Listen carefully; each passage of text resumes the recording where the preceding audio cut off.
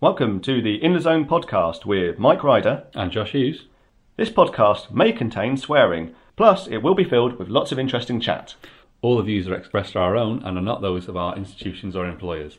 You're welcome to share your own views in the comment box on the website. And if you like what you hear, please like, share and subscribe. And you can find out more on our website, inthezonepodcast.com. Or on Spotify, iTunes or wherever you get your podcasts from. You can also like us on Facebook. So, without further ado, here's this week's episode.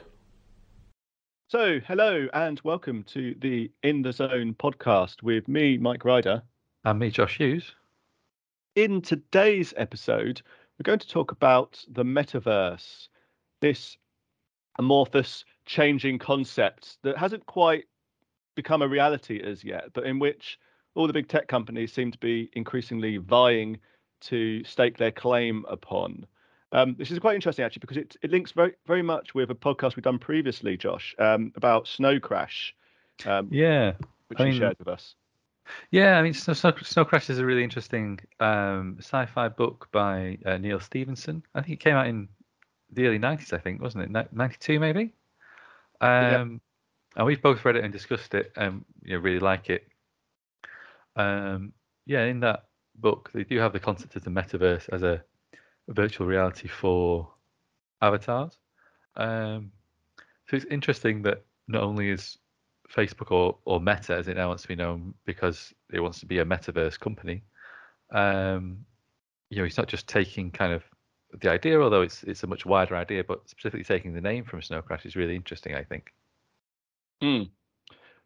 Yeah, and it's the meta part of metaverse, isn't it? That I find so fascinating. As in, it's bigger than everything else. Like it's a sort of an umbrella, as it were, in which everything else will operate.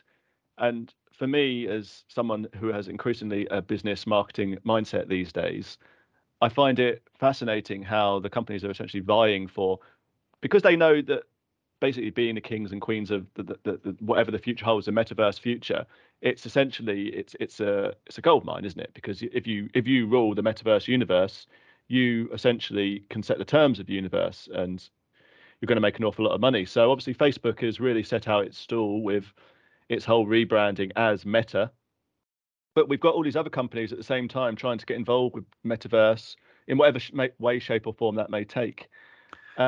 It's probably worth mentioning that, this idea of virtual reality worlds that people are able to enter and move around and live in, to some degree, they already exist in a much smaller scale. Like there are things like VR chat and similar companies where you can be an avatar in a virtual reality world. So in order to use it, you have to have the virtual reality glasses and or headset and the controllers and that type of thing. You can have your own avatar, but it's quite limited in terms of its extent. So it's almost the same as having a chat room, or like you can go into a virtual reality bar or pub or party, and you can interact with people there. But the idea of the metaverse, in both the way it's presented in Snow Crash and also probably I think what Facebook is thinking of is not just recreating rooms and pubs and venues, but actually an entire world or landscape where you would be able to just virtually walk from one venue to another, and there would be more things happening between those venues. So rather than just being able to have a conversation in a virtual bar, like in VR chat, you'd be able to walk in between, I don't know, Wembley Stadium, where you just watched a VR sport event, and then maybe Wembley Arena down the road, and then watch a concert in VR, for example, and the whole thing would be one continuous experience.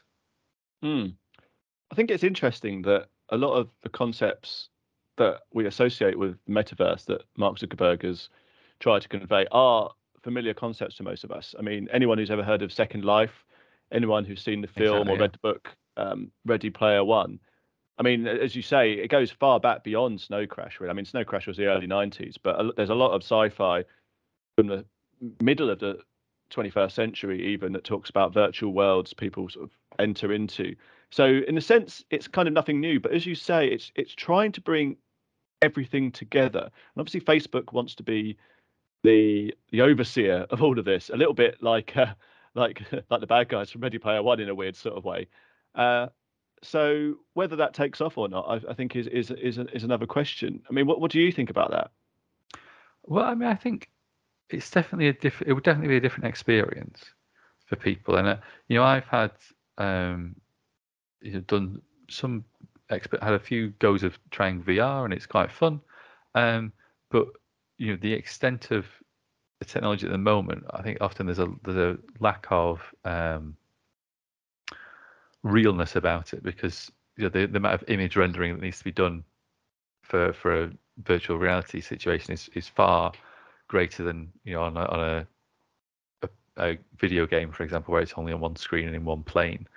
So it's definitely not quite as realistic as one might hope for, being really immersive. But having said that, you mentioned Second Life, which was a, well, I don't know, is it a game or is it a? I'm not quite sure how to think about it, because I think a game is fair to describe it, but it's a game that blurs the real world with a virtual again, because the idea being that you can go in there and make real life money and basically have a job in the virtual world and like make stuff, be creative, sell stuff. So it is literally, as it says, a Second Life. Yeah, and I remember what 10, 15 years ago there were a few documentaries about people who had engaged in Second Life. It took over their real life. There were people who had emotional affairs with people on Second Life. There were virtual marriages, people developing real and meaningful conversations and relationships with people they'd met on Second Life and never met in real life. There's lots of people who are having very intense experiences, and I probably, because most of them, if I recall those sort of documentaries correctly, lots of people with very poor connections in real life with other people, things going on in their lives that meant that they wanted to escape into Second Life, because in Second Life, it's not, you have to deal with the real consequences of what you've done, or the stresses and strains of real life.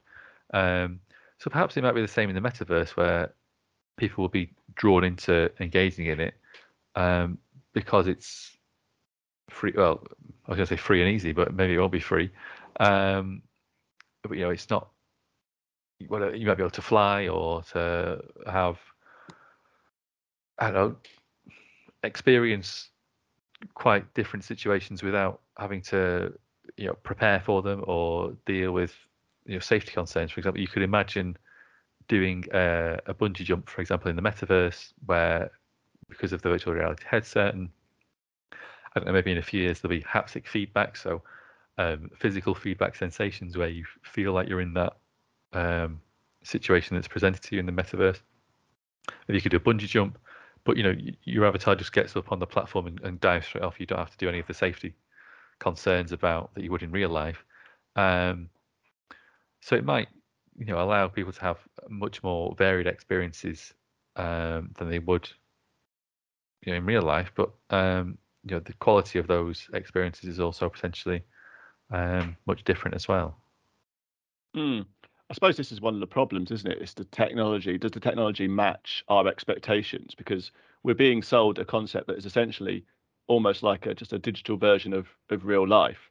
But in order to achieve that, the quality needs to really be there. And otherwise, you run the risk of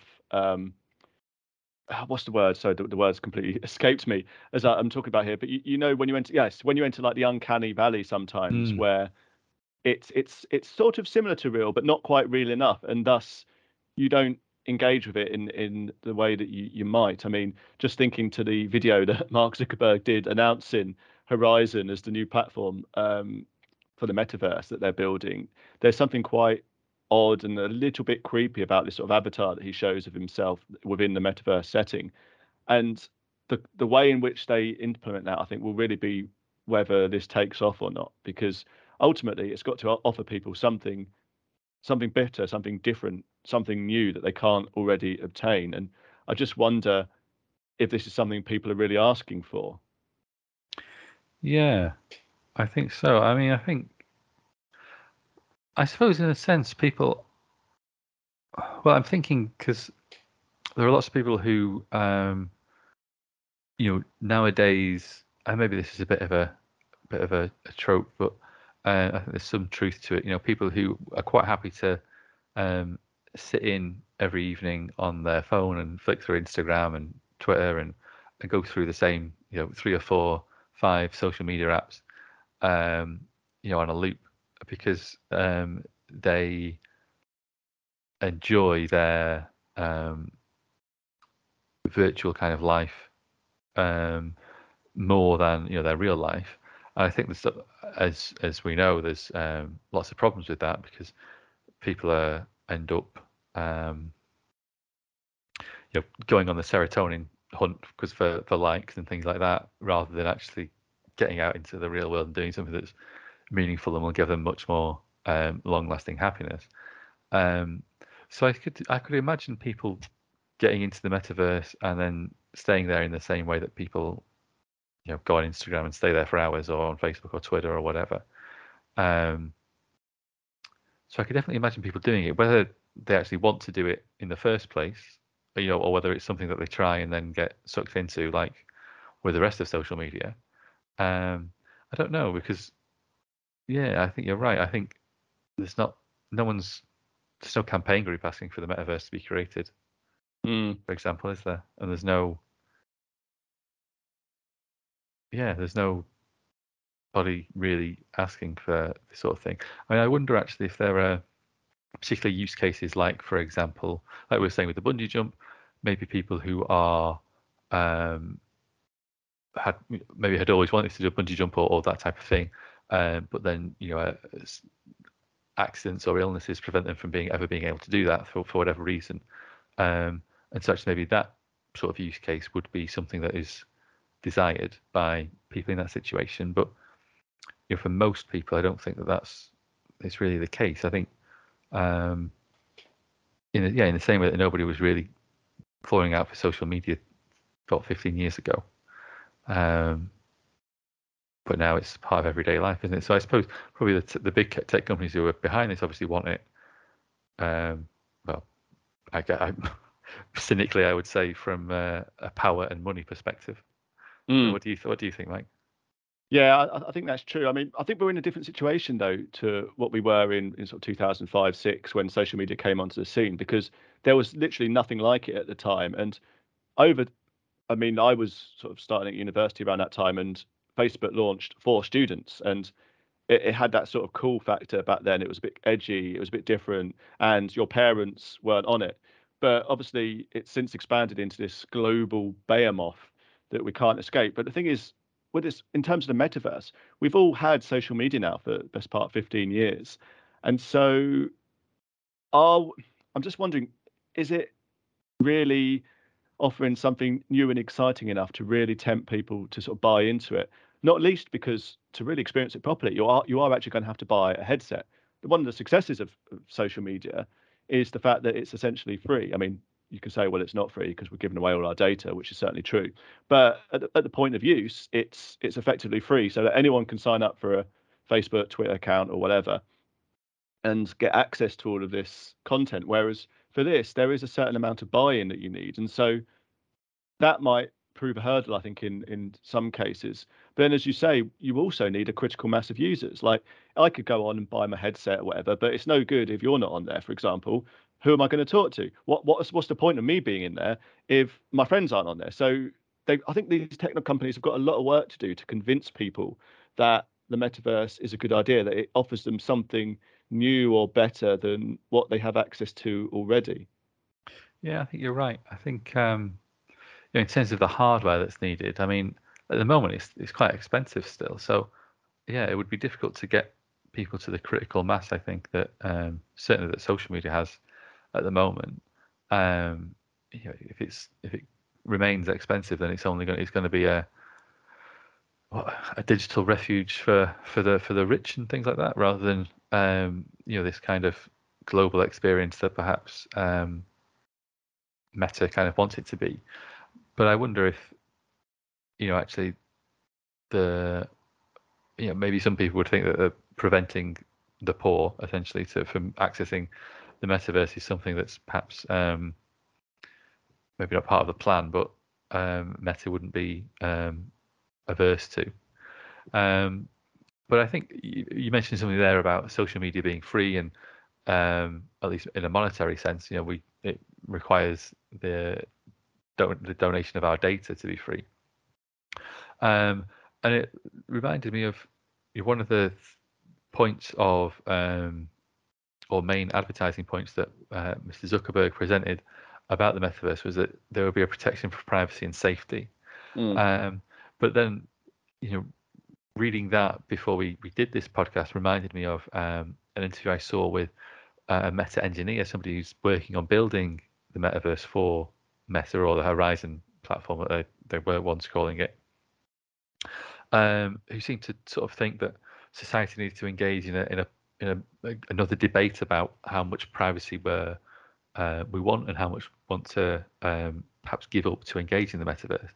And what struck me about that interview was that this engineer wasn't really saying we want a debate about this. They were saying, in order to engage in the metaverse that we build, you're going to have to give up a lot of your privacy, because we as Meta, will know everywhere you've gone in the metaverse, everyone you speak to, all of your interactions, all the things you talk about, even if that's very sensitive and private, and listening to it would be seen as intrusive. Meta is still going to do all of that and vacuum up all of that data, and that they want to frame that as a debate because they want to give the perception of control to its users. When, let's be honest, that's not going to happen. It's never happened at Facebook. Facebook and all these other tech companies are going to continue to vacuum up huge amounts of personal data, some of it highly sensitive, and they're going to use very interesting interpretations of data protection law or data privacy law in beyond Europe, basically to get away with it.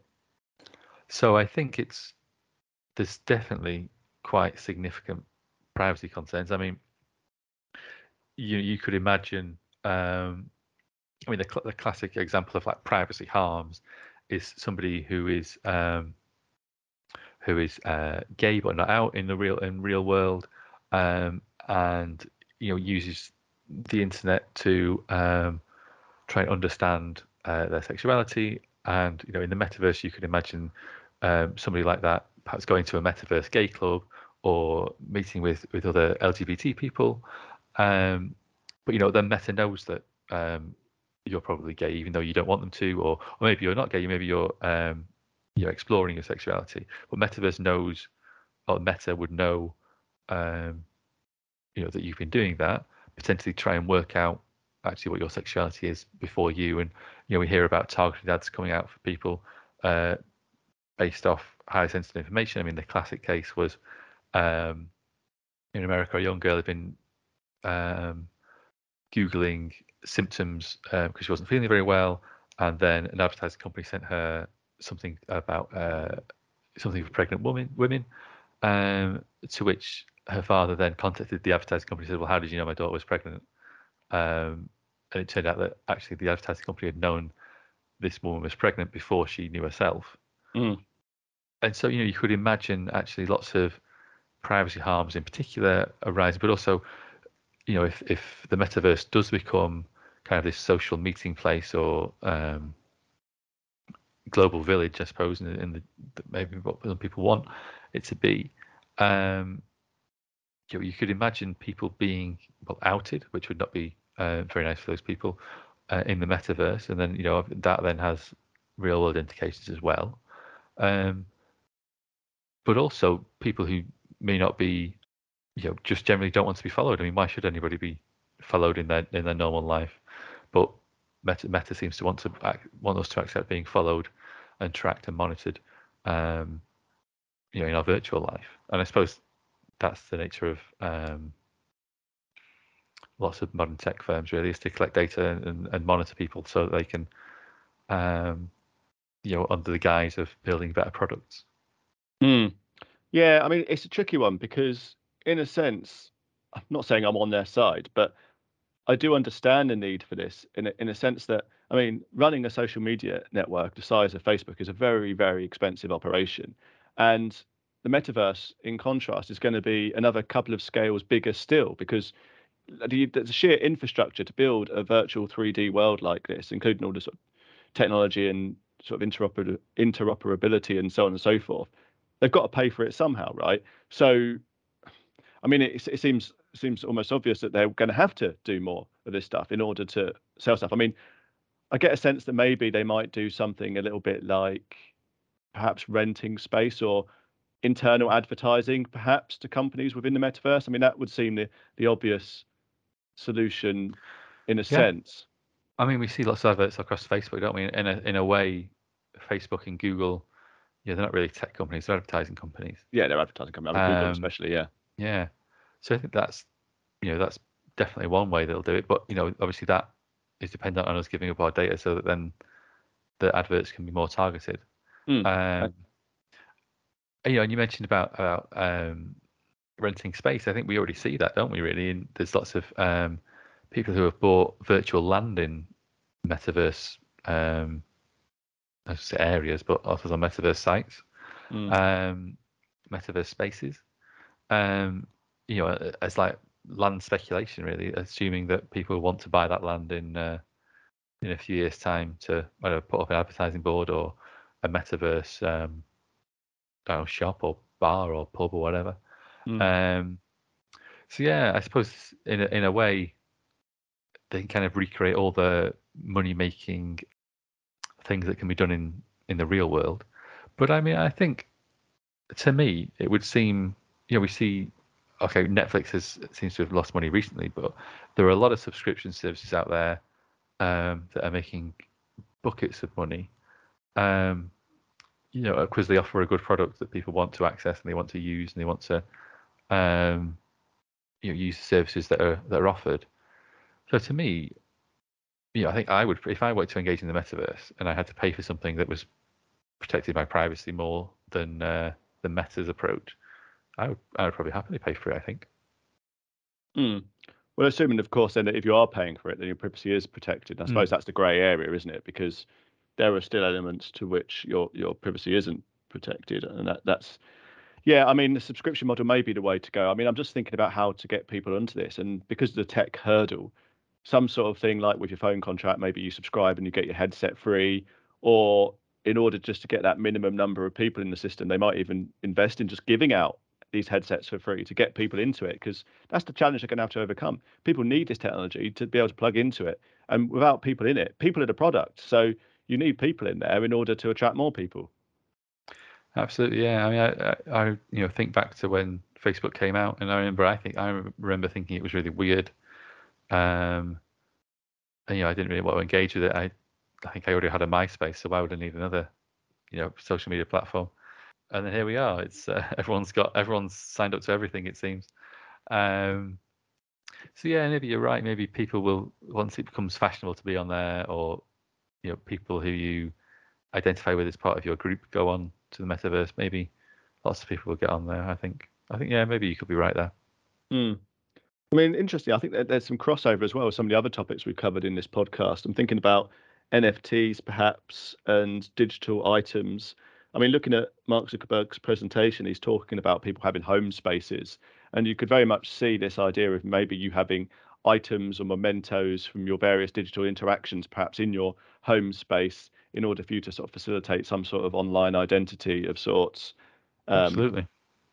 how you transfer games into the metaverse or out of the metaverse. I mean, who knows where it's going to go? It's going to be really fascinating, I think, because one of the other challenges I think they've got to overcome, which maybe Second Life and its ilk suffered from, is you can't make it too much like the real world because you want it to be appealing, don't you? I mean, the ability to teleport, I think, is an obvious means of improving things in one sense, but people, I suppose the benefit of Facebook as it is currently is that people are working, but they don't feel like they're working for Facebook.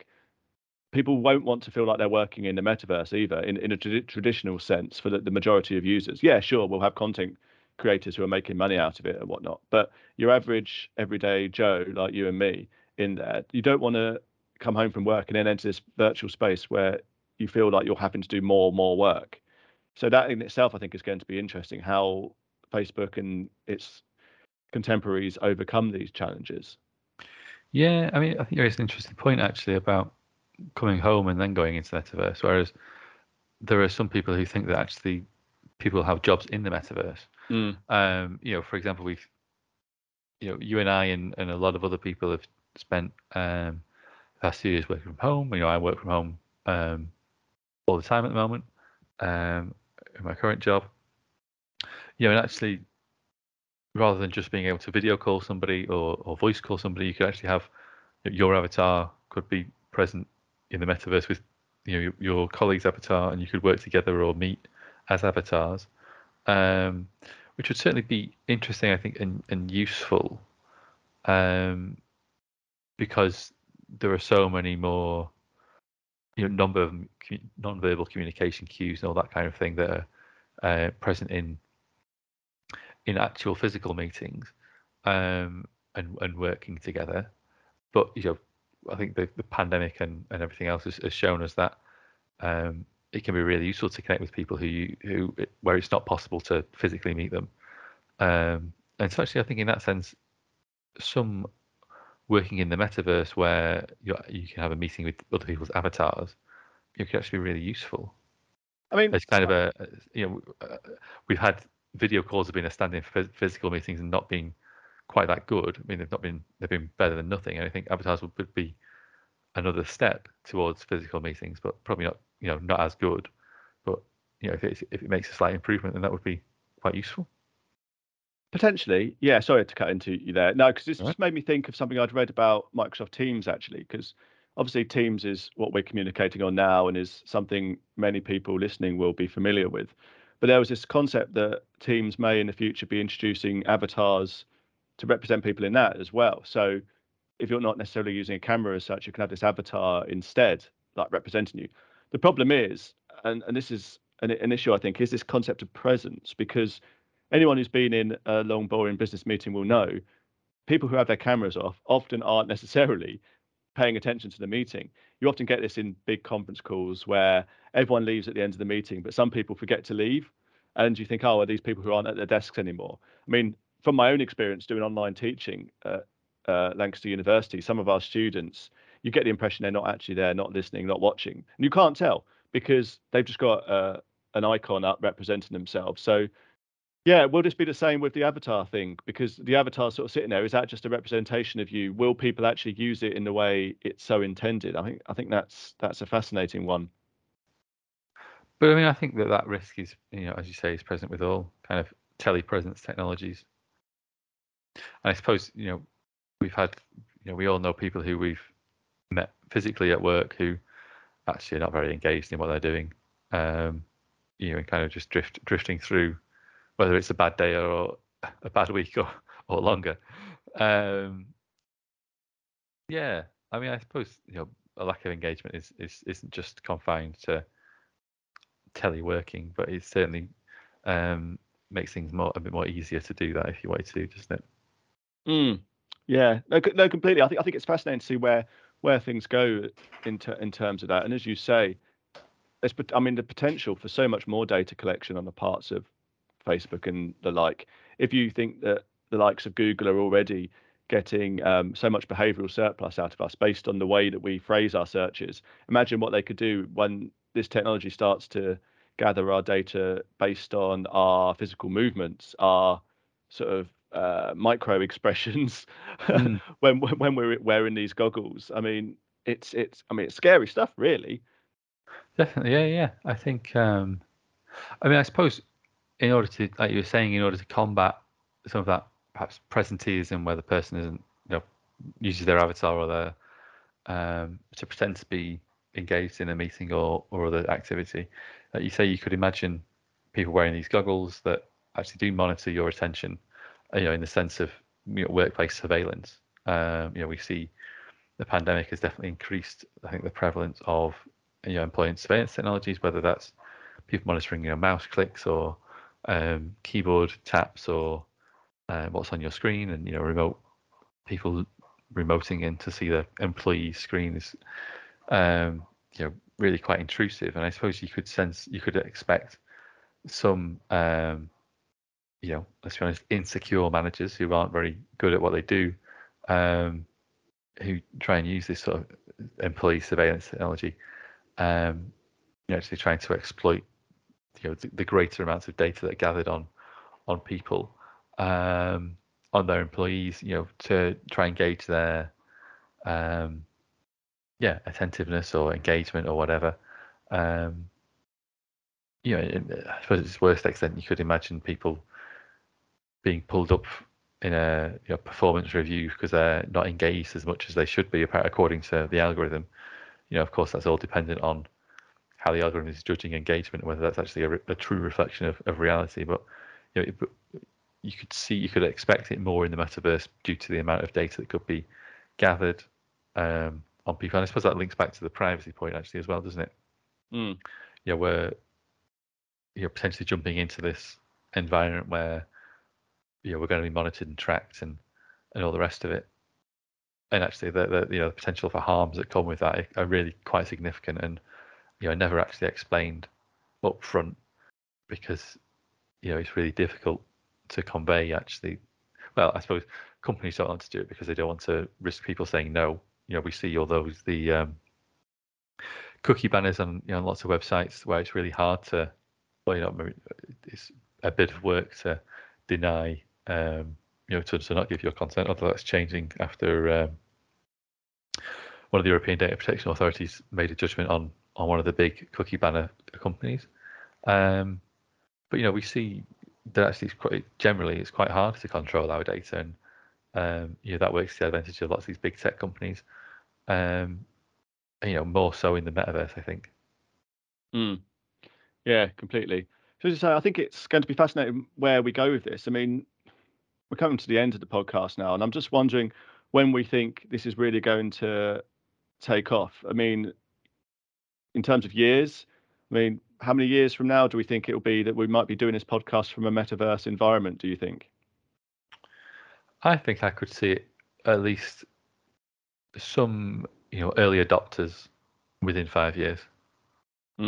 What do you think? Yeah, I mean, as you were talking previously, I was thinking, how many years from now do I think it will be? I mean, 5 years is probably a good shout. I mean, obviously, Facebook is really pushing all out to get this into people's homes, isn't it? I mean, before that we did this podcast, we had a little chat about the advert at the Super Bowl that Facebook shared. The idea that it's really trying to get people to live their best lives in an online space. So, yeah, 2025 maybe something like that. Yeah, I think any later. This is the thing; they run the risk of losing out on the hype, right? So it's been hyped to death, really. This metaverse thing. I mean, Facebook even changed its name. So if they don't do something soon, people will lose interest in it. There'll be something else that comes along, and you've almost got this arms race, haven't you, as well, of technology companies pushing their own versions of the metaverse. So Facebook wants to come out on top. So it might be even sooner than that, really, that we start seeing these early adopters. But the technology, as we say before, the technology's got to be there. There's got to be enough on there to actually attract and keep people in the metaverse, because otherwise it's just going to be a flop, isn't it? Absolutely, yeah. I think you're right. Actually, hype is something that's, very popular in tech circles. You say something's going to be amazing, and then people get their hands on it. It's okay. I think that'll probably actually be the first experiences of a lot of people in the metaverse. Actually, it'll just be okay. And probably it will probably turn a few people off straight away. Actually, I think, because, like you were saying, it's all hype really in Silicon Valley, and it seems like lots of businesses are built up on hype and rather than substance. And I think as we've seen, kind of the renderings of what the metaverse could look like, like I was saying before, the amount of rendering that's needed for a full 360 VR experience is far more significant than it is on a flat screen like in a video game. So it's not like there's going to be Unreal Engine 5 is almost lifelike in some situations in video games, and it's not going to be that quality in the metaverse. No, not yet at least. No, definitely not. Not yet at least, definitely. So, I think the renderings and what the metaverse could look like images are actually in a sense potentially damaging, because it's going to build up people's expectations a lot more than can be fulfilled. Yeah, definitely. And we need a global infrastructure there as well. Don't forget, like the internet quality, internet speeds across the globe need to be able to match the potential drain of half the world's population using this technology. So again, that's going to be fascinating to see where we go with that. But I guess the conclusion for this podcast then is really watch this space. Yeah, and I suppose it's quite interesting you mentioned about global consumption, because at the moment it's primarily focused on the West and the Anglosphere, and I suppose that's where certainly the launch of the metaverse will be. It'll be America-centric, I should expect. Yeah, well, it will be to start with, definitely, with the nature of how Facebook is set up. But I mean, it's probably no coincidence that Facebook and Google and other internet companies are so interested in launching satellites, and Amazon satellites, to expand the reach of the web, because they know they've got potential more customers to reach in these far off places. So that in itself is a part of the reasoning, I suppose, in the way that they're going about doing things. I mean, from my own perspective, just to close, I foresee some sort of transition process put in place by Facebook, because the thing they've got, of course, is they've got half the world's population essentially on Facebook as it is currently, and on its related services, its sister services. So I foresee there being some sort of transition process in place where maybe they start to introduce metaverse elements into Facebook as it is now, in a way to sort of drip feed people into actually transferring to the metaverse proper, as it were. So we shall see. Yeah, I could see that. Yeah. Anyway, well, that brings us to a close nicely then. Thank you very much, Josh, and we'll see you all again soon. Thank you.